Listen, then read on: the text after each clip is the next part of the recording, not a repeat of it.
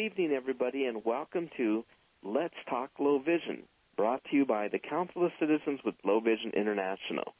My name is Dr. Bill Takeshita, and this evening I'm very, very honored and proud to introduce our guest, and her name is Dr. Phyllis Amaral.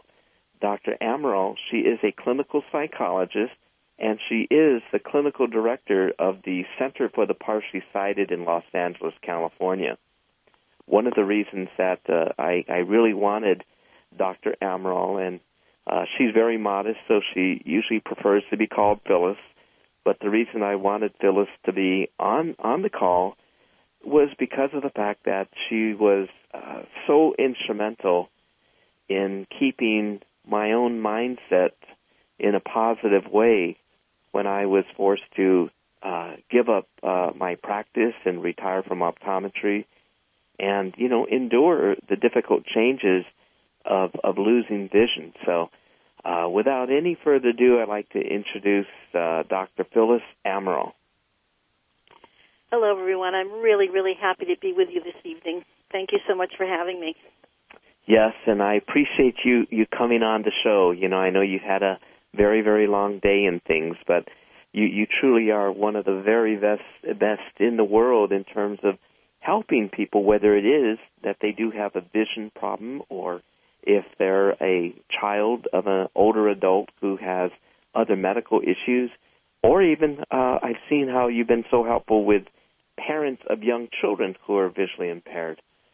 But can you tell us what are some of the most important things that all of us as people who may have low vision or just experiencing other difficulties in our lives, what are things that we might try to do for ourselves each day to try to keep a positive mindset? Because it's very, very easy to become really, really frustrated and depressed and angry. And you could talk to my wife, Phyllis, and she'll tell you how difficult I was.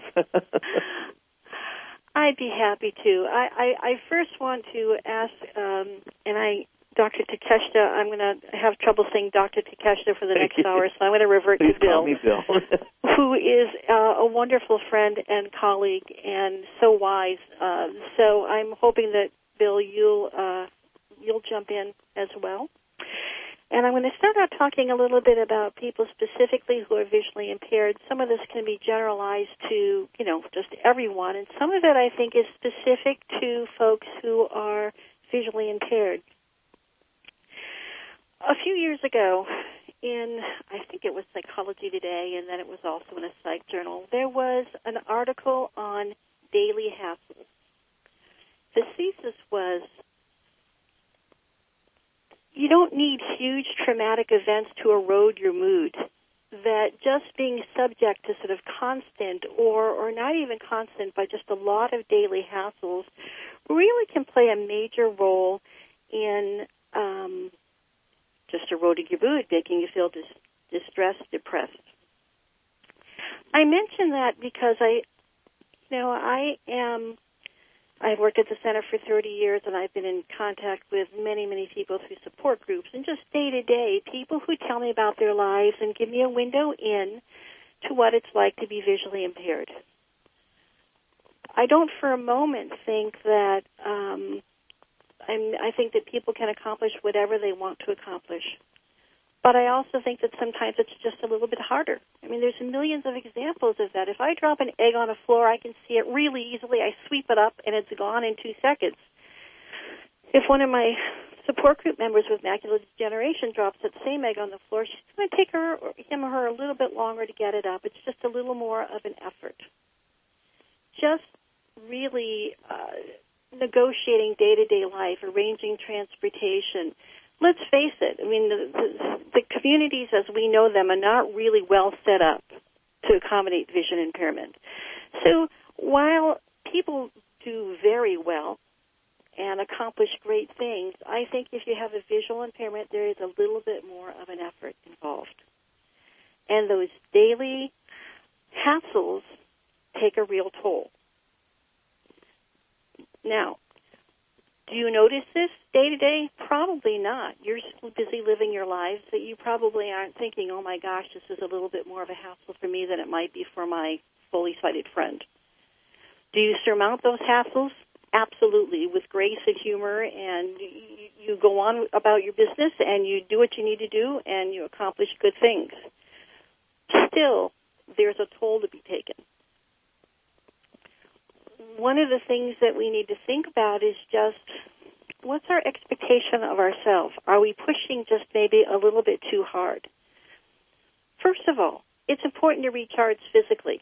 It's just a little more tiring sometimes. There's lots of information. There's lots of stimulation. I am going to use Bill as an example for a moment. I watch him here every Wednesday dealing with clients and dealing with clients' families and doing an exquisite job of it and balancing enormous amounts of information and having competing priorities, sometimes having 3 or 4 people who want him at the same time. And I think, oh my gosh, how does he do that? Because I have a similar job, except by the end of my day there's 90 million Post-its around and lots of cheat sheets of what I'm supposed to be doing. And he balances a lot of information in his head beautifully, where I can use cheat sheets. And I would imagine at the end of the day he's a little more tired than I am, even though he's done a much better job of his day than I have. So let me suggest the first line of defense is to just recharge physically. Power nap. Meditate for 10 minutes if you like to meditate. Close yourself in a room and just be quiet. Take a leisurely walk around the block. Sit in a garden and smell flowers. Whatever it is that's going to help you recharge for just 10 minutes, and then you're off and running again. I guarantee you that that's going to have a profound impact on mood. It sounds like a very, very simple thing, but just the simple act of physically powering down for a minute and recharging is really important to everybody, and I think even more important to folks who have to make a little bit extra effort. So that's the first thing I would suggest. You know, and Phyllis, I agree completely, because one thing that I noticed as I was losing vision, I never really understood that losing vision could be such a tiring thing. Yeah. When you don't see things as sharply as your brain thinks it should be, the muscles of your eyes are always trying to focus, and it's very, very tiring. But if you don't sleep well at night, the next day, your vision as to what you see and how well you see is even worse. Yeah, interesting. But it took me, quite a while to realize the importance of this whole thing about rest. And I did start to take these power naps, 15-minute naps after I got home from work. I'd take a shower, take a little nap, and it was very helpful because of the fact that when I then interacted with my family at the dinner table, I wasn't so much on the edge. But the other thing that I also noticed for myself and heard from other people with vision impairment is that many people have a hard time falling asleep. They're always thinking, am I going to become totally blind? Are we going to be able to have enough money to pay for the rent and have food? Or are people going to laugh at me if I trip and fall? What are some strategies that you have to help us to fall asleep if we cannot sleep? I know for me, the big mistake that I did, Phyllis, was that when I couldn't sleep, I would get up and I would go on my computer. And that almost just seemed to energize me. Yeah. My sleeping was even worse. Yes. So I could tell people, don't go on the computer. Yeah, and that's exactly right. And I made the same mistake, and then there's a whole body of research out there that says that it just enervates you and energizes you, and you go on your computer late at night, and you've just lost all possibility of sleep. Now, sleep is a tough one. I think sometimes people just worry about things that are just going on in life. Life's stressful, and sleep is really a tough one. The behaviorist would say, go to bed, and if in 15 or 20 minutes you're not sleeping, get up. Don't associate your bedroom with sleeplessness. So try and sleep. Try and do all the behavioral things that you should, that you know will calm you down. Don't drink caffeine. Don't eat a big meal and then try and go to sleep right after. They talk about hot milk. They talk about tryptophan. I think sometimes what happens is exactly what you said. People are asleep in whatever they're worried about during the day that they were able to keep at bay comes back to haunt them at night. Oh my goodness, what happens if I lose all my sight? So you really have to talk to yourself about that. I mean, you have to, in the light of day, where you're not stressed, where you're not so worried about that, you really need to prepare some answers so that you can talk to yourself when you're at bed and it's 2 o'clock in the morning and you can't sleep.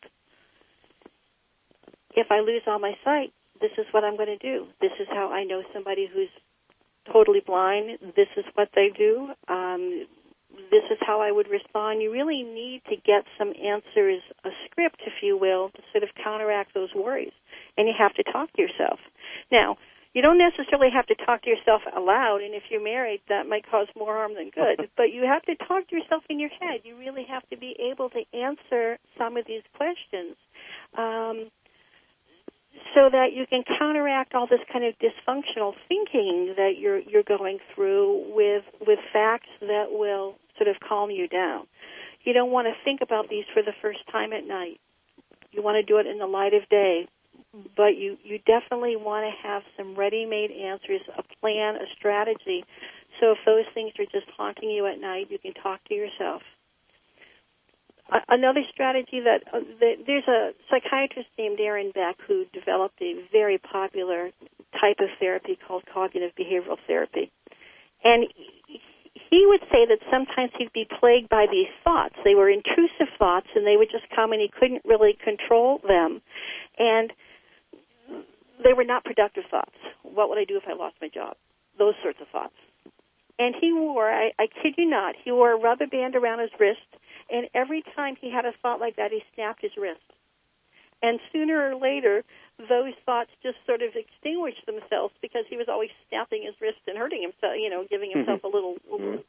So any way that you can sort of stop those thoughts, you can either, come up with an answer and respond to yourself. You can purposely divert your attention, either through the rubber band snapping like Aaron Beck did, or through a more pleasant means.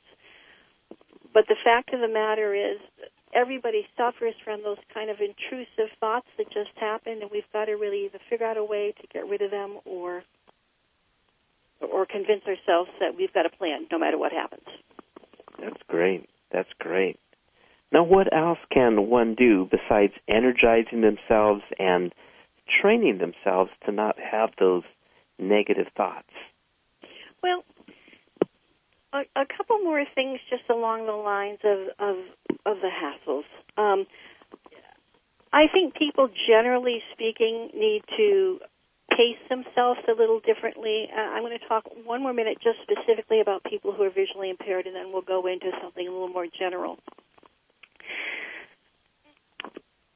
The people that I'm most familiar with, and this probably is a little more relevant to people who had full vision at some point in their lives and then experienced the loss. And the yardstick that they use to compare themselves to is what they were like when they were fully sighted, and maybe 10 years ago, which is a really tough yardstick to use. They don't ever cut themselves any slack. They don't ever give themselves a break. My recommendation is to really examine day-to-day life and allow just a little more time. Things are so unpredictable. In Los Angeles, where Dr. Takeshita and I live, transportation is just a nightmare, and maybe in other parts of the country as well. So already things aren't completely within your control. And if you can pace yourself, if you can build in a buffer, if you can already, when you wake up in the morning, think, gee, this could be, I'm going to just combat increasing stress by making sure that I've got enough time. Time is a really precious commodity. And I don't think that at least the folks that I know in my support groups and whatnot, they don't give themselves enough time. They don't pace themselves. They're trying to just maintain the exact same lifestyle, the exact warp speed that they always did, and that's really, really tough. So I would say, along with the recharging physically, give yourself a little more time. Now, something more general, but I think equally important, there is a psychologist by the name of Lewinson, and he has a very simple model of what helps people remain happy. He says it's really just a simple balance between pleasant events in one's life and unpleasant events in one's life, and neutral. So you're going to have probably predominantly neutral events in a day, and you're going to have some really good things, and you're going to have some really bad things. And as long as the good things and the bad things kind of balance themselves out, your mood is going to stay relatively stable and relatively good. But here's what happens sometimes. Vision changes, or something else happens, another stressor. Some of the neutral things just become hard. So, for instance, going to the grocery store may be a neutral event. But now if you have to take a bus because you're not really driving anymore and you're in the light from the grocery store is reflecting in your eyes and you really can't see what you're doing very well and it's hard to read the ingredients, that's kind of slipped down into the negative side of things. So you've got that going on, and at the same time, maybe some of the things that you really enjoy doing, you're not doing so much anymore. Maybe it's not quite so easy to read novels in the same way you used to. Or maybe TV isn't quite as enjoyable.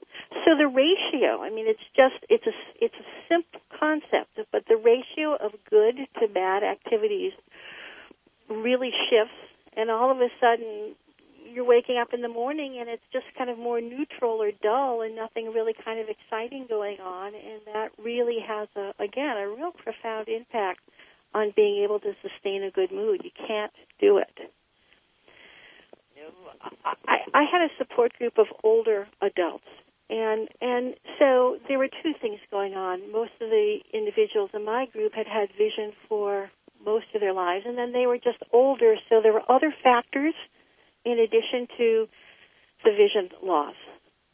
But they talked about really not being able to do the things that they really love to do anymore, and looking for a sort of a richness in life and really not being able to find it, because some of the things they had done when they were fully sighted at 50, they weren't able to do anymore.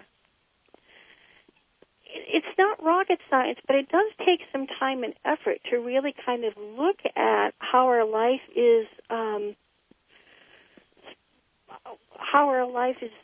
going, and just say, I can't travel in the same way I used to anymore, and maybe it's not so enjoyable, but I need to replace that with something else. I guess that's the key, is if there are things that aren't as enjoyable anymore, for whatever reason, make sure they get replaced with something else that is.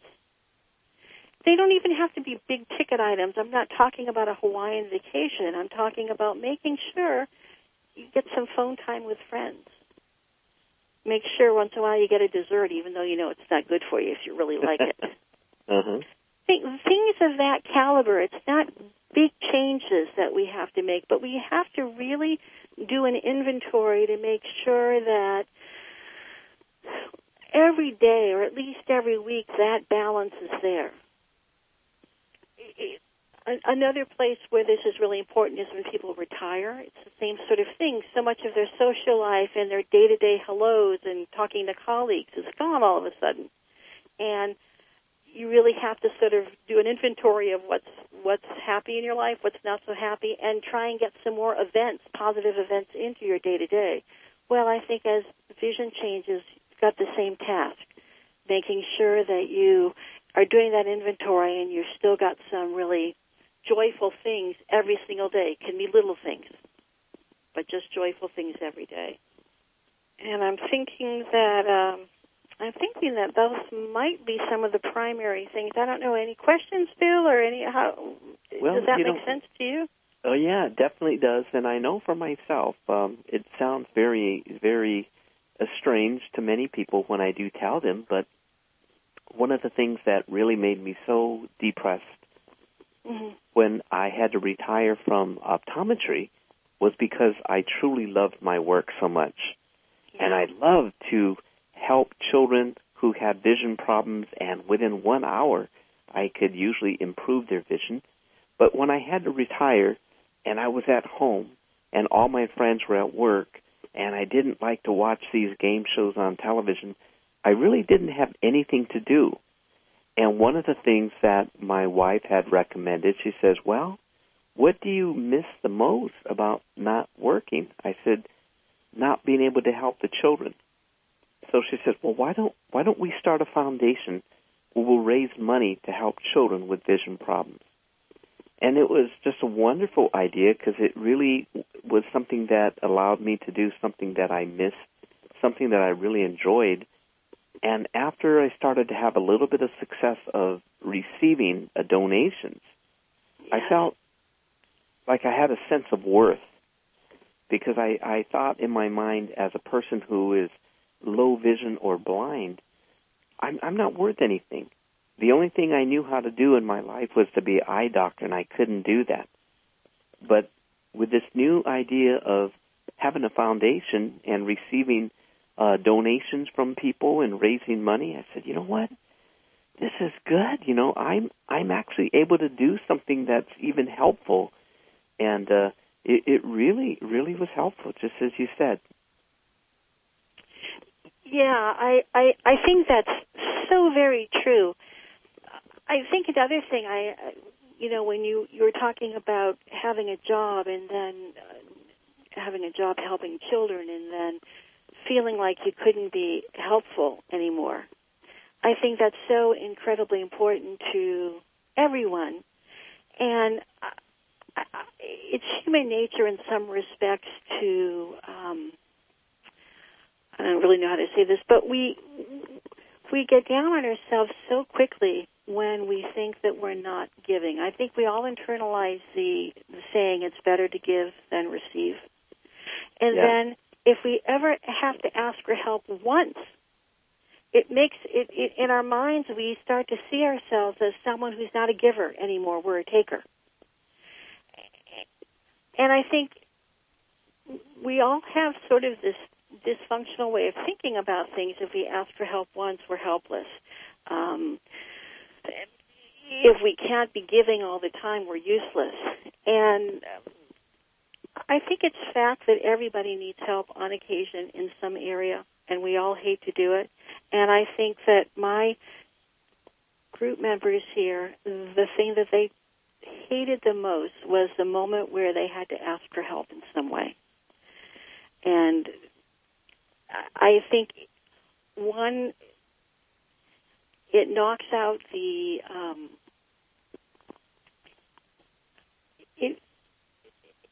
it makes them redefine themselves in a way that isn't very complimentary to themselves, you know. Mm-hmm. And two, they think that if they've had to ask for help once, as I say, they can never give, they can never be helpful again. And you have so dramatically proven that, you know, I mean, your vision's gone and you're helping more than ever at this point, as far as I can see.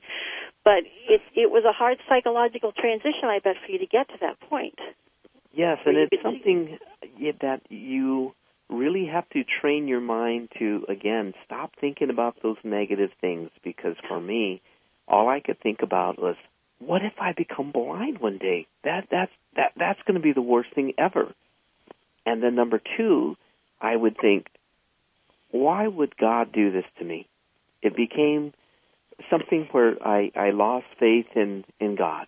I don't know if everybody out there does or does not believe in God, but I then tried to find that answer. Why would God do that to me? And if there was a God, would God do something like this to any person? And my mind became so focused on those types of thoughts that, again, it really paralyzed me. But I then came to a point, and for me, the turning point actually happened to be the passing of my brother, who passed away from a brain hemorrhage, as you know, Phyllis. It was unexpected. But it made me realize that life is more than just what we see. You know, if he was able to still be here and I could talk to him, or even if he couldn't talk and I could hold his hand or, comb his hair for him or whatever that it would be that he needed, that was something that would have meant so much for me. So I decided that I cannot control what's happening to my eyes and my vision, but I can control what's happening in my mind. So every day, as soon as I woke up, I would say to myself, name 3 things that I'm totally grateful for. What are 3 things that I'm grateful for? And I remember when I started to do that, number 1, I'm so grateful that my family, that they're okay. I didn't receive any phone calls from the hospital or anybody saying anybody is sick or injured in a car accident. Number 2, it was kind of funny because the way that I thought of these things, living in California, I said, thank goodness there was no earthquake last night. Right there with you. And number 3, I said, thank goodness that I don't have anybody who is after me. I don't have the IRS who's after me. I don't have crooks or criminals after me or anything like that. And each day when I woke up, I would think of 3 new things that I was completely grateful for. And the other thing that I would do is that when I would go to sleep, I would then think of 5 things that I did that day that I really felt good about. And it would be things like, I feel so great that I learned how to make a ham and cheese omelet today by myself. Or I'm so glad that when I brush my teeth, I put toothpaste on my toothbrush and it wasn't Brylcreem. They could be little things, but it reminded me at the end of the evening that I was getting better. I was achieving goals, that I could do things myself, and I didn't have to ask anybody. But it made me feel better. It's a great strategy. Both strategies that you talked about. One, gratitude is so incredibly curative and therapeutic. And to every day think of something that's making you grateful is a wonderful strategy. But then the other thing you talked about, just reminding yourself of what you can do well, reminding yourself of what you did that day that really made you feel good, I think is brilliant. And I'll tell you why. We really sabotage ourselves with our thoughts. We have all of us, we have a way of seeing the world. We grew up and we formed rules in our head about how the world works, and we came away with impressions, and some of them were wrong. They were formed through kids' eyes, and some of them work sometimes, but not other times. But we don't often examine them until we're in a crisis, and when we're in a crisis or we're facing a real stressor or challenge, a lot of these rules come out. So I'll give you an example, because I know that sounded kind of abstract. You take a little kid and he gets a report card and he brings it home to his parents and he's got 4 A's and the B. And the parents just kind of joke, or maybe they're not joking, and they say, hey, where's the 5th A? And the first time it's kind of funny, and the second time, but the kid sooner or later incorporates the notion that if it's not perfect, it's not so good.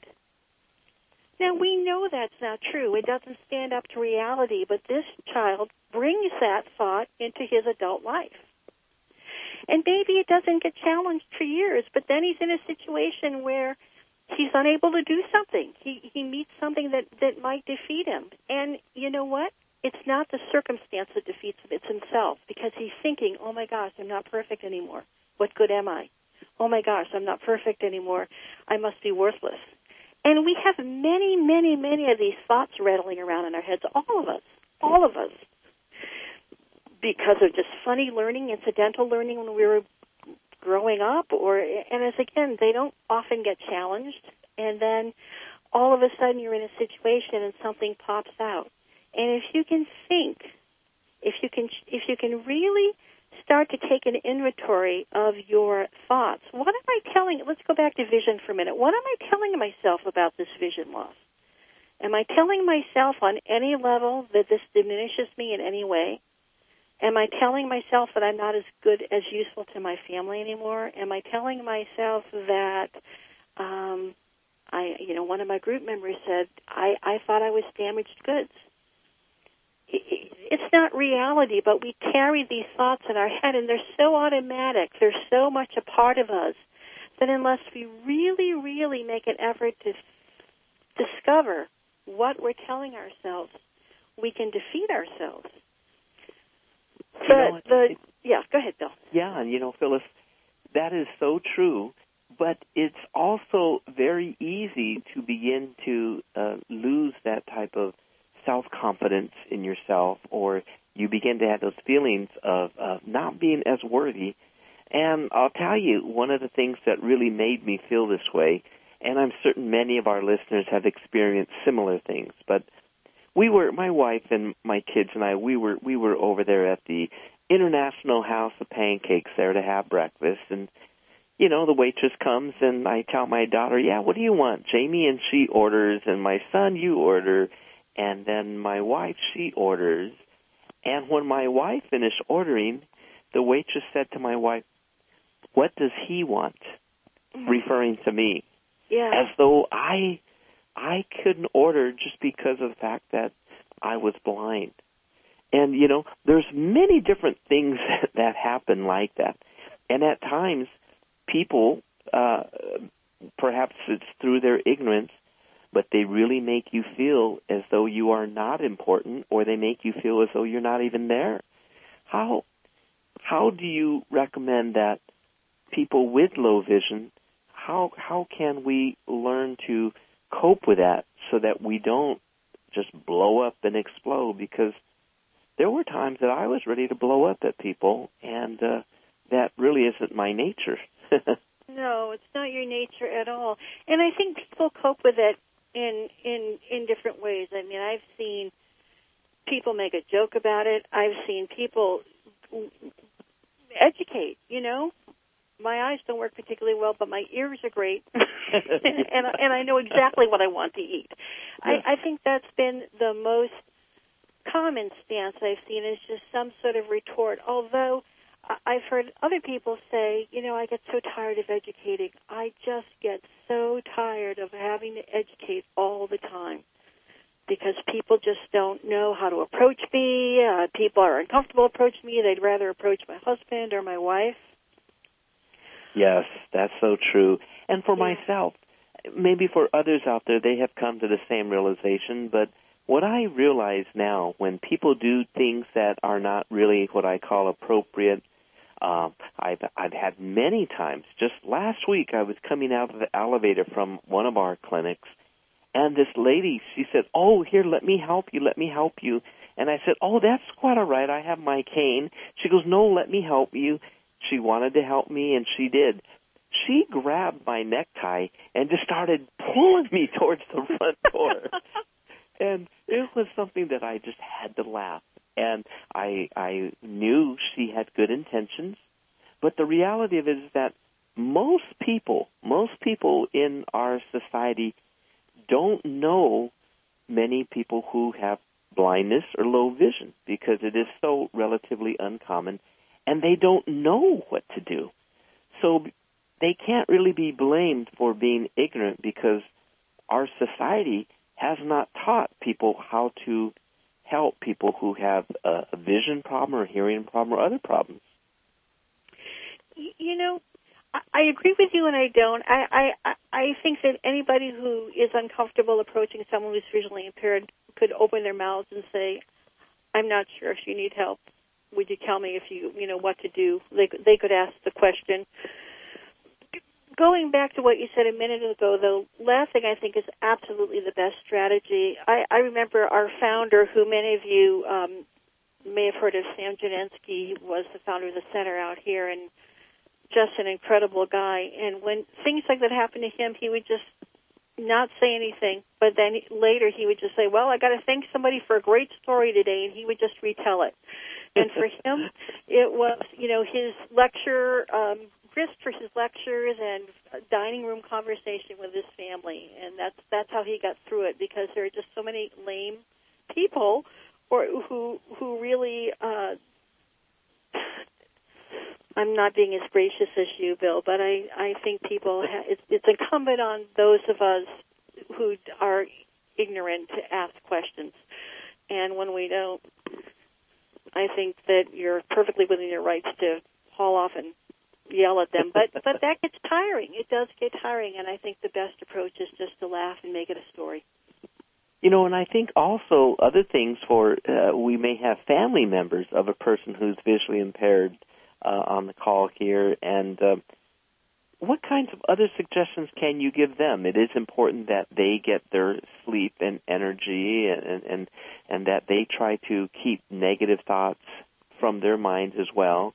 But it's also very difficult, and it could be depressing on the husband or wife or child or parent of a person with vision impairment. Are there any different types of strategies that you would have for those family members and friends? Well, for the family members,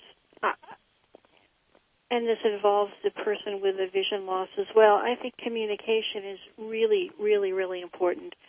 That a lot of families that I come into contact with really haven't sat down and had a really honest conversation. I see you going through this, and it scares me because I see you going through this, and I'm wondering what will happen if. So there's a lot of silence, a lot of stress, a lot of fear.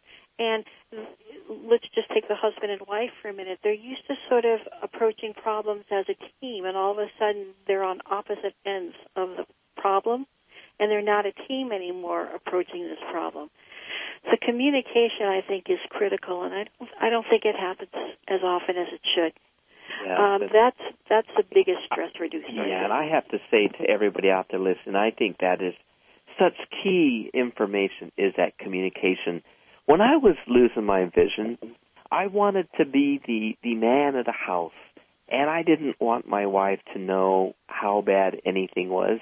I didn't want her to know how scared I was. I didn't want her to know what were the possible negative consequences in the future, and I really kept things all to myself. But that was really wrong, because it was something where I really became even more and more and more stressed because I internalized it. And number two, what I was really hoping that she would say is, don't worry, because if there's anything that ever needs to happen, I would go out there and get a job. That's what I wanted to hear from my wife. But what I told her, I said, don't worry about anything. We're going to be fine, and I'm doing investments, and we're fine. You don't need to work. You don't have to think about going to work. Everything is fine. But in my mind, I was really thinking, darn it, why don't you go get a job? and I bet in her, that type of lack of communication, it really was not doing either of us any good. And another quick story about communication, I remember there was a time that she was going to go to the market, and I said, where are you going? And she goes, I'm going to go grocery shop. And I said, oh, you know what? Hey, I'll go with you, and I'll carry the stuff to the car and all of that. And she goes, no, that's okay. Why don't you just stay home and relax? Now, my wife was thinking, it is too much trouble for me to go walk in the grocery store when I can't see. And in my mind, I was thinking that she says, I don't want to be seen in public with that guy who can't see well. Yeah. And, so this idea of really trying to be open and communicate, it could really prevent a lot of inaccurate thoughts. Well, I think you just illustrated two questions: the communication one for sure, and then where did that come from? She doesn't want to be seen with somebody who can't see well. I mean, that's clearly a dysfunctional thought of your own that has nothing to do with her. And we all have them. We all have them. But it's interesting if you get those out into the open, if you really can take an inventory of those thoughts and you know, as soon as it became clear to you, I'm sure you realized, oh, heck, she would never really feel that way. If you didn't, then I'm going to hit you upside the head next time I see you, because she would never feel that. But I bet you didn't even know that was lurking around in your head until it came out. And we all have those thoughts that really sabotage ourselves. Yeah, those types of thoughts that we create ourselves at times really make things difficult. I thought the same thing. I thought that my children would never want to bring their friends over because they didn't want their friends to see that their dad was disabled. Yeah. But later I learned that seemed like everybody was coming over and everything was okay. But Dr. Amaral or Phyllis, do you have some time to take some questions from some of our listeners? Oh, I'd love to take some questions, and also, I mean, we've got a gold mine out there. I'd love to hear some other experiences and other recommendations they might have. Oh, yeah, that'll be great. If any of you have a question or if you do have a suggestion to share with everybody, go ahead and press *6. And remember, this is being recorded by Airs LA, so if you'd like to keep things private, you do not have to introduce yourself. But let's hear some of the information that you have. Press Ken, Bill? Okay. Dr. Bill, this is Tom. Let's go with Ken first, okay, Tom? I heard Ken first. Okay, yeah, thanks. To follow up on a couple of very good comments that you folks have made already. In terms of the other people from attitudes of other people, the general public, one of the things that we all need to keep in mind is that is when they've done research and they've asked people, you know, what's the disability you fear most? Blindness always scores first. So the general public thinks that blindness is the very worst disability anybody can have. We know that's not true, but that affects how they deal with us, at least initially. And I love Dr. Bill's example about how dealing with it humorously. And I did some writing. I wrote an article that was published in the Braille Forum several years ago, and it's called Crosswalk Crosstalk. I describe experiences I've had here in New York and Midtown Manhattan with people that are always trying to help me cross intersections and so forth. And one of the funny lines, I hope it's funny, I use is when people help me around an obstacle on the sidewalk. When they're finished helping around it, almost always they say, now go straight. And my response almost always is, you sound like my parole officer. That's an example of it. You know, I'm dealing with things humorously. And it also it was mentioned already in this discussion about how the general public is ignorant about, you know, what it's really like. And what I get a lot of times, especially after people have seen me for a while, is just the opposite. It's like they're in awe of how well I do. We say, "Wow, you're so courageous, Ken. That's amazing what you do," which it isn't. You know, so no, you could do it too. And then if they express pity about it, you know, well, that must be so tough. I say, well, yeah, I'm just playing the hand I was dealt, and sure, there's one bad card in there, my low vision. But it's in there with aces, 3 aces, and it's sort of what earlier too. Think about all the good things, you know, in your life, the things to be thankful for, and in some cases, things that you're better off than all those other people are feeling sorry for you. So that you know, self-perception of the good things you go, all the aces in your hand are very helpful. And the other thing I wanted to comment on is dealing with other people. All of us with low vision or any disability, we do need help from other people. So it's appropriate to have help from other people, and there's a huge resource out there in terms of volunteers that can help. I use several volunteers for helping me with my mail, helping me with reading, you know, household reading, household label and so forth. So there's very specific things that I can get help with. And there are volunteers out there with the help. And it turns out that in that transaction, they're getting some value from it too. I can tell they enjoy helping me, or sometimes I find some way that I can help them too. And Dr. Bill indicated, you know, his experience now about where he's doing something very valuable for the general public. So, and I'm involved in volunteer work myself too. So I'm giving as well as taking, and even the taking process can be very beneficial to both sides. I have many experiences with that. Thanks. Those are some great points, Ken. Thank you. Tom Lalos from Wyoming. Okay. I've got a couple of comments, and then I have a question at the end. When I first started losing my sight, I was about in the middle of my career. And I was a forester, so you had to be pretty mobile. You had to be able to drive. and charge around and do all the various things that had to be done. And that really hit me like a ton of bricks. And we were in the middle of raising our kids. They were all, in junior high and high school. So I'm thinking, holy cow, how am I going to do this? Well, the company I worked for was very good with me. They allowed me an opportunity to continue my work. And actually, the second half of my career, I was low vision. And I actually excelled in my career, and I became one of the best in our industry as to what I did, which was forest engineering. And to the point where I actually made sighted people nervous as to what I was able to accomplish. And so my wife, she's very good at pulling me up short and making me look at what's going on around me. And she said, Tom, you really are making people nervous. You need to back off a little bit. But you can excel if you really want to. And if you a lot of times timing is everything. And the timing was just right for me to do that. But on a real personal note, I found myself able to pull myself up by the bootstraps. A friend of mine lost one of his eyes in an accident, and he was a log truck driver. And so he couldn't drive for a while, and he was in the bottom of the bucket just like I was. And I found that by helping him climb out of his bucket, that really changed my life in a way that I'm thinking, okay, where do we go with this? So I started a low vision support group in a little mountain community where I live, and that really energized me, and it validated my life. And I know you two have talked about that tonight. It's very, very important to have a purpose. And so once I retired, and now we live in Wyoming, and on and on and on. Now I find myself still trying to help people on our local level with the local support group, at the state level, and at the federal level with some of the groups that I'm involved with, CCLVI being one of them. My question is, though, and I've shared this with Annette, I don't have time for me anymore. And so how do I get some me time?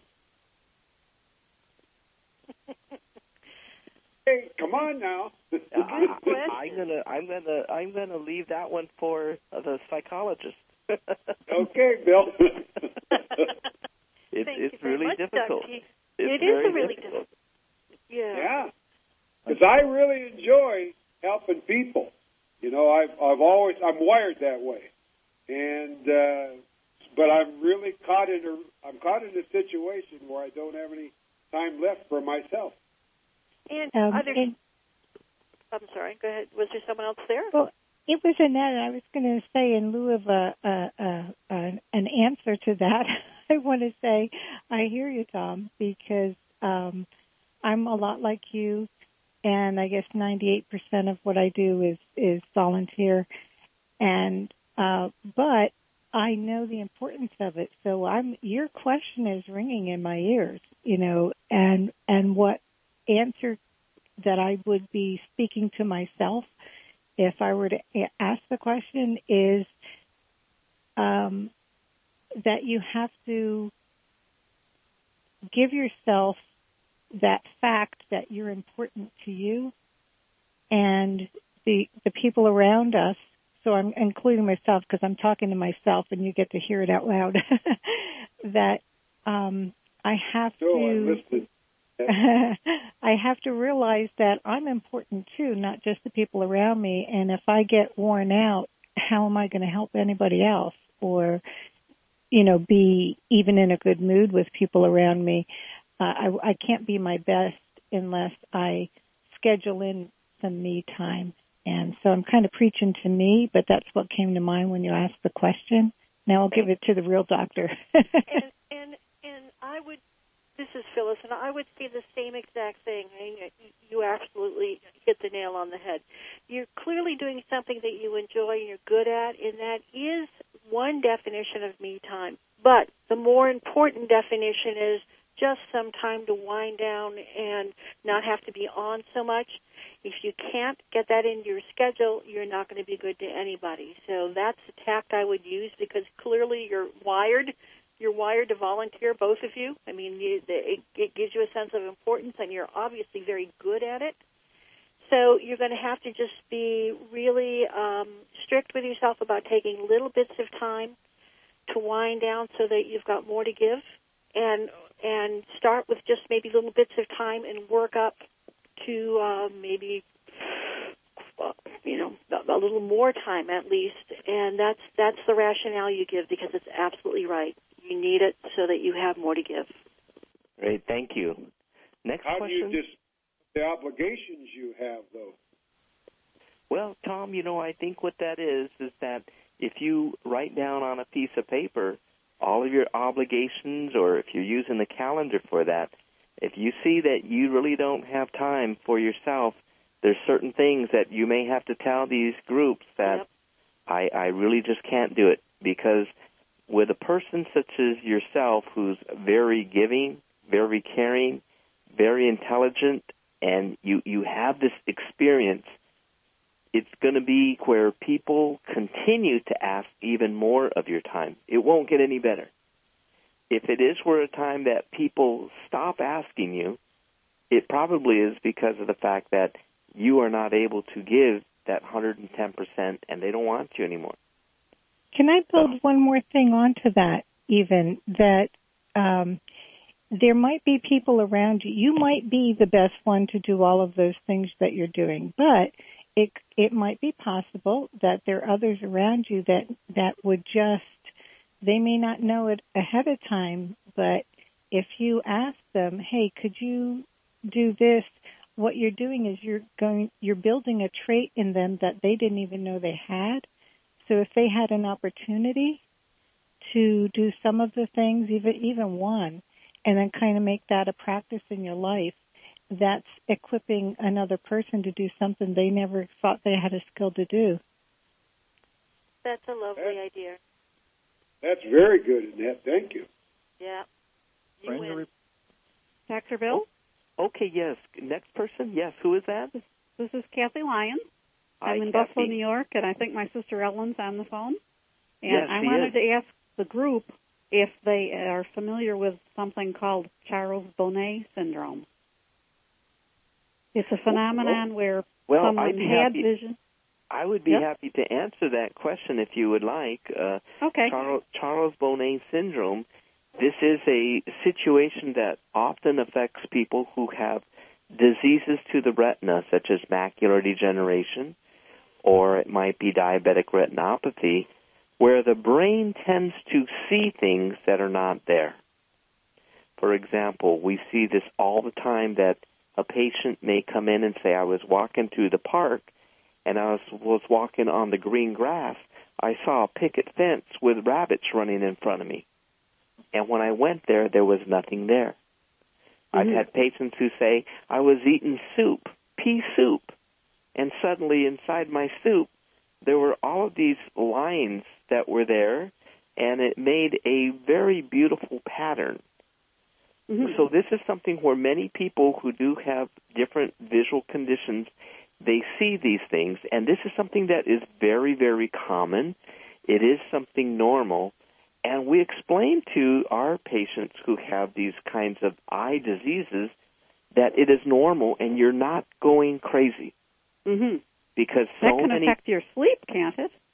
Because there are so many patients who see these things, and they are afraid to tell anybody because they're afraid that people are going to think that they are crazy. So if you do see these types of things and you do have macular degeneration or another type of eye problem, it is very, very common for people to see these types of images, and they look very real. But the good thing about it, it does not mean that you're going crazy. And that seems to affect our other sister's sleep pattern, because of the fact that it's an image that the brain is creating and not that the eye is perceiving. You can't close your eyes to make it go away. No, you could close your eyes and the brain will still see that. And this this is, again, why it's so important that people do talk about this, because when you do talk about this to your doctor, there are some times that the doctor will refer you to neurologists, and they may even prescribe different medications if it's something that you're becoming a bit too focused on. Uh-huh. But when we tell people that this is normal and it's kind of a funny situation, most of our patients, they then learn to deal with it, and then they don't see these as frequently. But if a person does not know that this is normal, they may become a bit overly focused on it. It keeps them up all night, and as Dr. Amaral said, if we don't get the sleep to re-energize, we don't get to do things that bring us pleasure, these things can begin to affect our emotion. Mm-hmm. So I hope your sisters are listening and they understand that this is normal, and if it is something that is too much of a problem, to see their doctor and to ask for that type of a referral. I actually made a piece of art at our local Albright Knox Art Gallery. Oh, really? Showing other people what I see, quote unquote, see. Oh, that is great. That is great. Well, we would have to try to have somebody take a photograph of your artwork, and we could get that over to Annette Carter at the CCLVI website or something. Oh. Okay, Oh, that would be wonderful. Does anybody else have a different question? We have time for 2 more questions for Phyllis. Or anybody have any other comments or suggestions as to how they have kept a positive attitude? Okay, great. Well, Phyllis, this information that you have shared has been extremely, very, very helpful. I think we all know now that we do need to re-energize. We do need to stop thinking about these negative thoughts, whether we're putting a rubber band on our wrist or just telling ourselves not to think of these things. And then to do things that will kind of shift the balance, so we're doing more things that are enjoyable as compared to things that are not enjoyable. Do the things that will allow you to relax and to enjoy and have fun doing things. And I think, as Tom Lalos and you also said, Phyllis, I think it's so important that we all try to do things to help others. I think when we help others, we feel good about ourselves, we start feeling sorry for ourselves, and things are going to be so much better. Phyllis, do you have a contact information or website that you could share with our listeners so if they want to get a hold of you?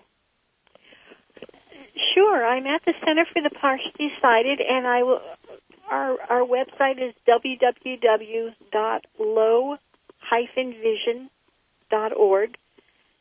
And my email address is pamaral. It's PAMARAL @low-vision.org. And if you have any questions or any suggestions that you can think of, I'd be happy to get email from any of you, and we'll pass it along to our support groups, and we'll benefit from your knowledge as well. So I appreciate you having me. I really enjoyed myself. Thank you. Oh, thank you. This information's been very helpful. And Mr. Dick Burden from AIRS LA, as usual, I want to thank you for your generosity in recording these lectures for us. This, again, will be up at the AIRS LA website and cclvi.org website. And remind all of you also to attend the acb.org. They do have an auction, and that will be on December 8th, where you can then try to win a lot of nice prizes and gifts. And lastly, I want to thank all of you for attending, and we will see you next month when we talk more about low vision. So thank you again, everybody, and good night.